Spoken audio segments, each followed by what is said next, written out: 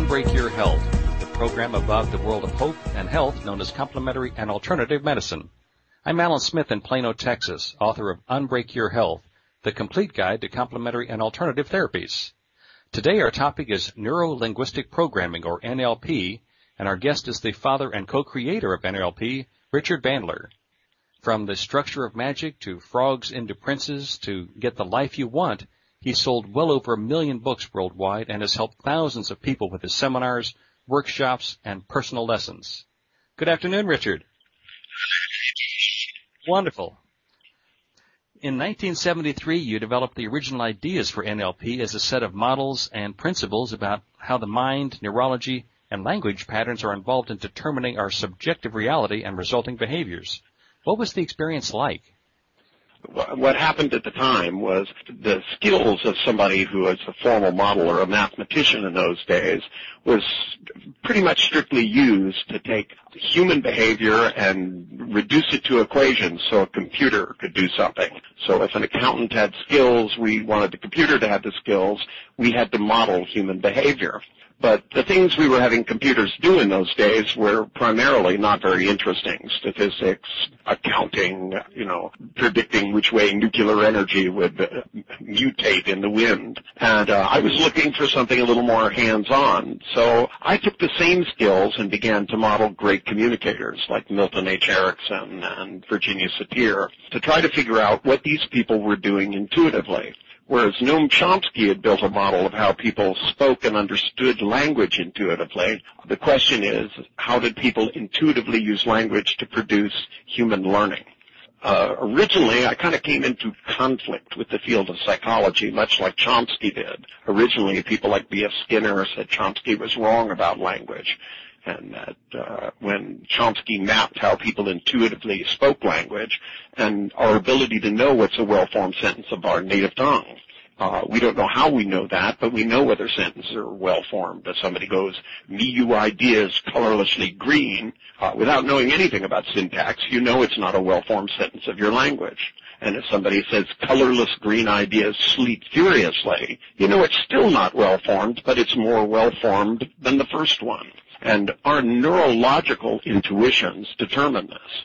I believe that the intuitive behavior of great communicators could be modeled and therefore taught, not to machines, but to other human beings, and set about doing that. And that's pretty much where NLP started and how it got its birth.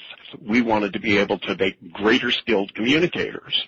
What happened originally was I found out that most psychotherapists really couldn't produce many results. That if people had a fear of height, the odds of their getting rid of it were statistically enormous.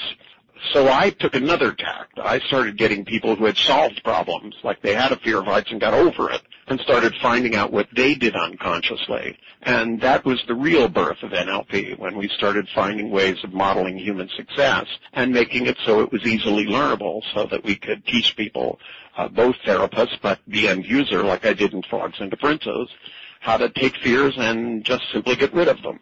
After Frogs into Princes came out, I had thousands and thousands of postcards and letters from people who had fears of heights and fears of driving and fears of all kinds of things, and they just simply followed the steps in that book and got rid of them. In fact, I got a letter from the Grand Canyon, and somebody wrote me and said, I was in therapy for 12 years and never got rid of my fear of heights.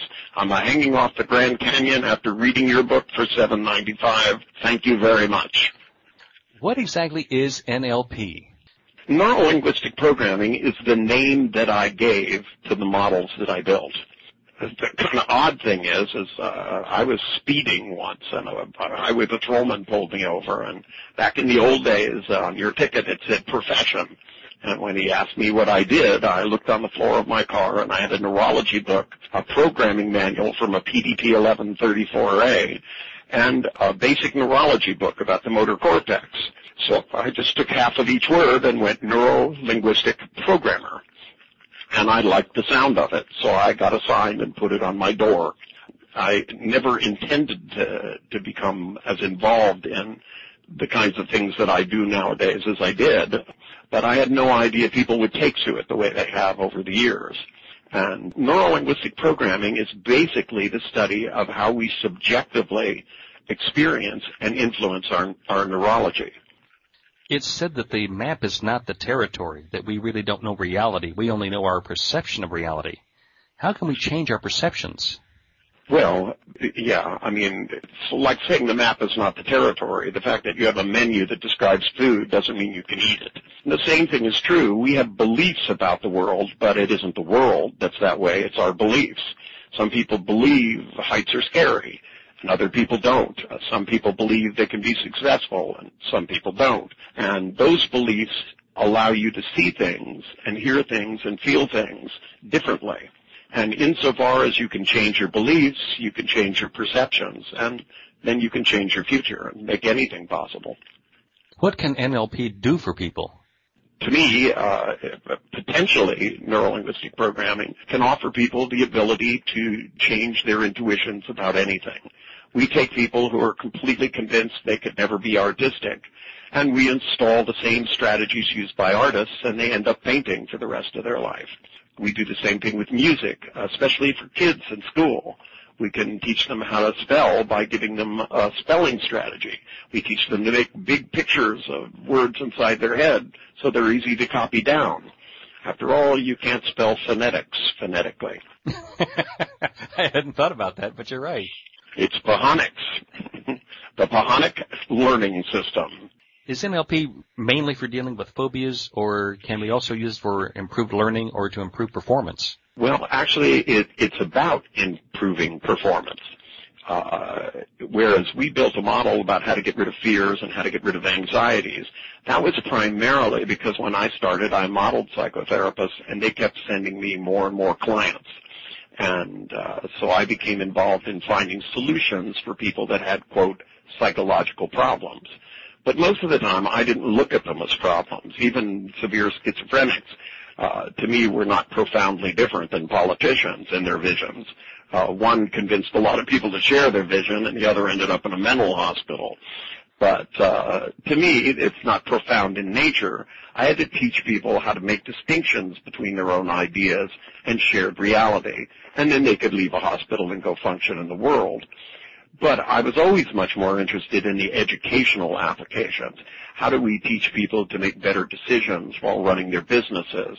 How do we teach people to have better personal relationships? How do we teach kids to be learning at a faster rate, to read, write, do arithmetic, and ultimately chemistry and math and art and music and athletics? I work with Olympic athletes. I've worked with NASA. I've worked with all kinds of organizations. I designed a program now that's being used in medical schools in England to teach doctors to be able to gather verbal information better. NLP is not like a normal field in that it's about how people process information. It's really metadisciplinary instead of interdisciplinary. You can have biochemistry where two fields work together. But neuro-linguistic programming is about how people inside of fields process their information. So it pretty much can be applied to anything. NLP uses a variety of different techniques, such as body language, eye position. How are these types of things part of the overall system? Well, in order to know what people are doing, especially unconsciously, you have to be able to read their behavior. While psychology had claimed for years to observe human behavior and to be unsubjective in that they would be objective in their opinions, somehow or other they missed the fact that by watching the movement of eyes, you can tell what modality human beings are thinking of. That when people go, let's see, and their eyes shift up, they're making visual images. When they touch themselves at the midline and their eyes go down and to the right, they say things like that's downright important, and it tells you they're accessing their feelings. When their eyes go down and to the left, they're mostly talking to themselves.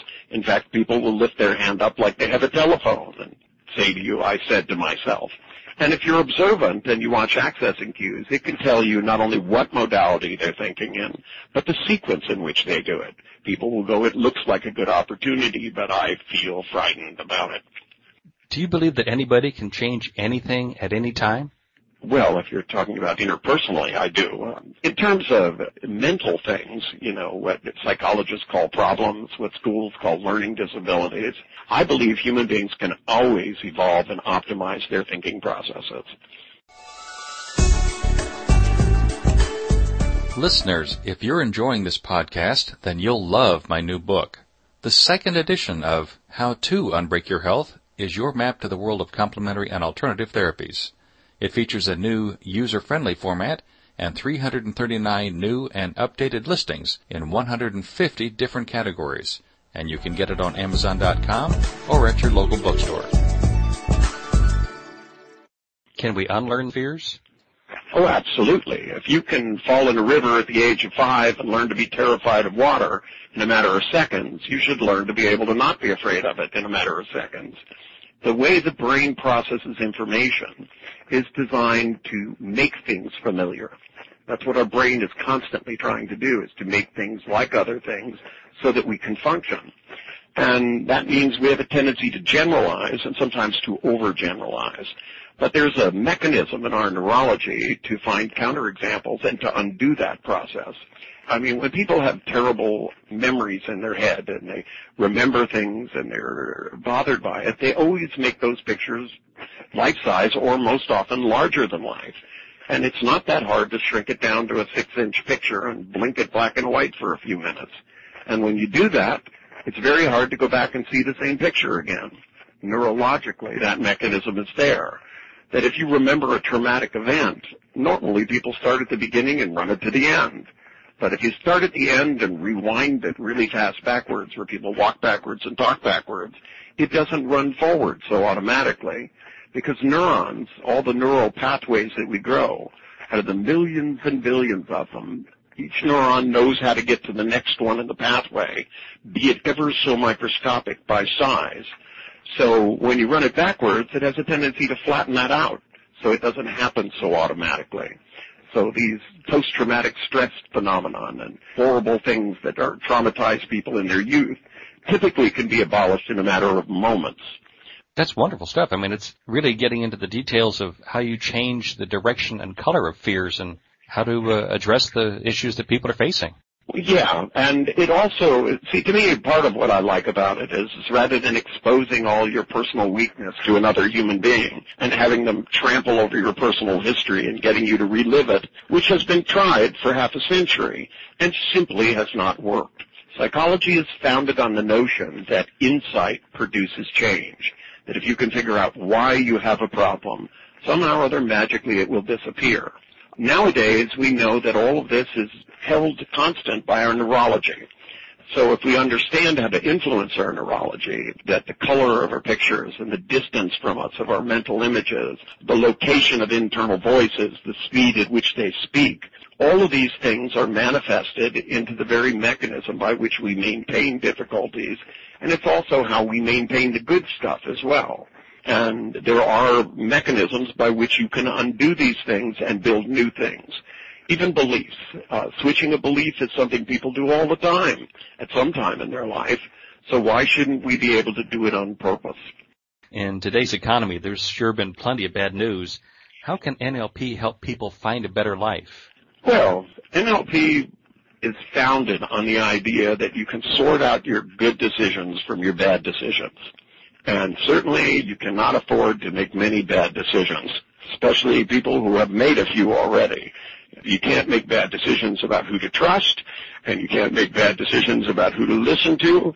You really got to make the decision now to look at the future, plan for the worst, and do the best. The Society of Neuro-Linguistic Programming was founded in 1978, so when people are looking for seminars or workshops, is that the certification that they should look for? That's what I would look for. I would look for somebody whose trainer certificate has my signature on it. I always sign it in ink. I don't let people print my name off. It should be an original one signed in ink, and it should be dated within the past couple of years, because NLP is evolving very rapidly, and if somebody's training is 10 years old, that means that they don't really care about their profession. People who are updating their training constantly and staying current with the technology. This is a very young field, and it's growing very fast. We haven't slowed down developing things. We've been accelerating every year. And you can always check with the Society of NLP.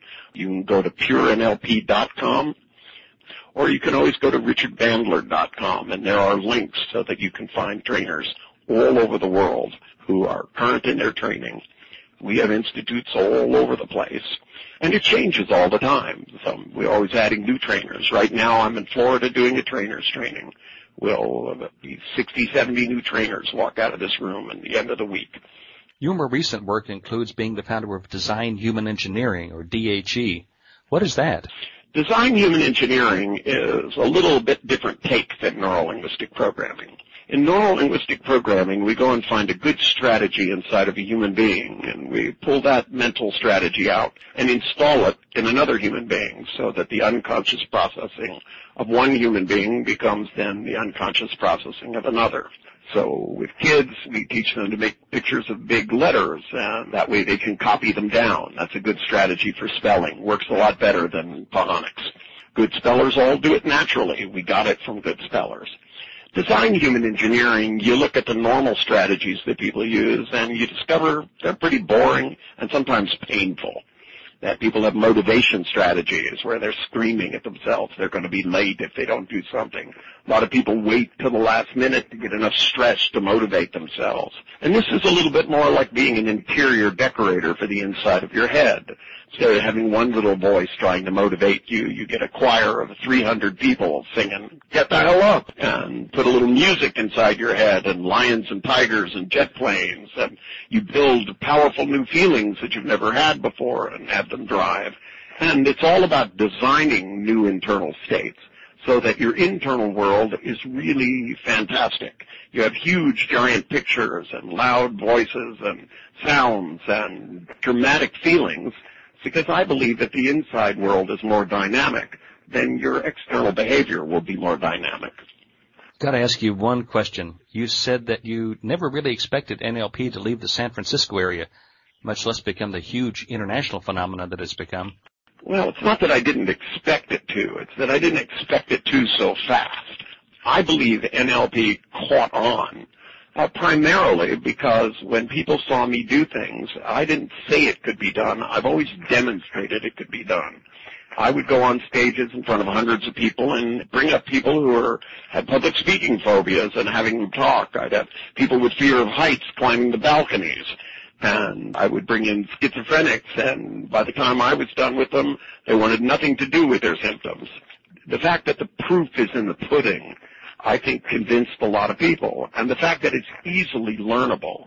It's not esoteric. It's not a theory. It's not a lifestyle change. Doesn't matter who you are, you can use NLP techniques. And salespeople became interested in it. Business people, scientists, school teachers.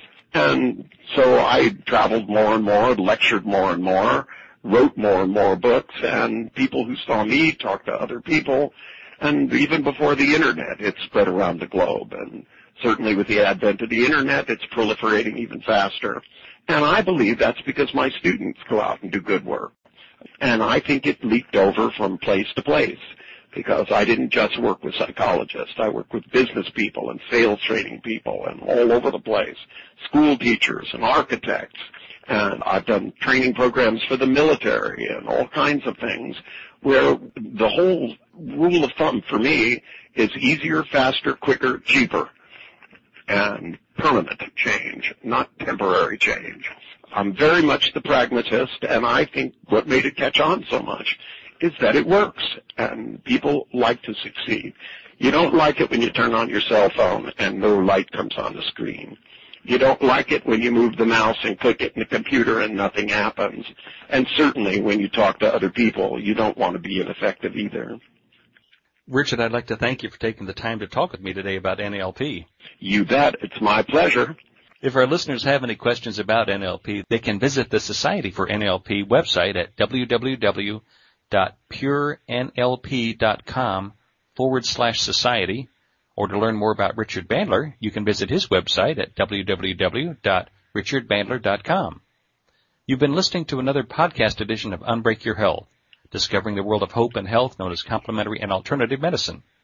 You can learn more about our guest on the Unbreak Your Health website. Just look for the podcast page at unbreakyourhealth.com. We'd love to hear from you about this show. Please send your questions and comments to info@unbreakyourhealth.com. Unbreak Your Health is a joint production of Unbreak Your Health and Loving Healing Press. Thank you for listening. I'm Alan Smith, and I look forward to being with you again soon.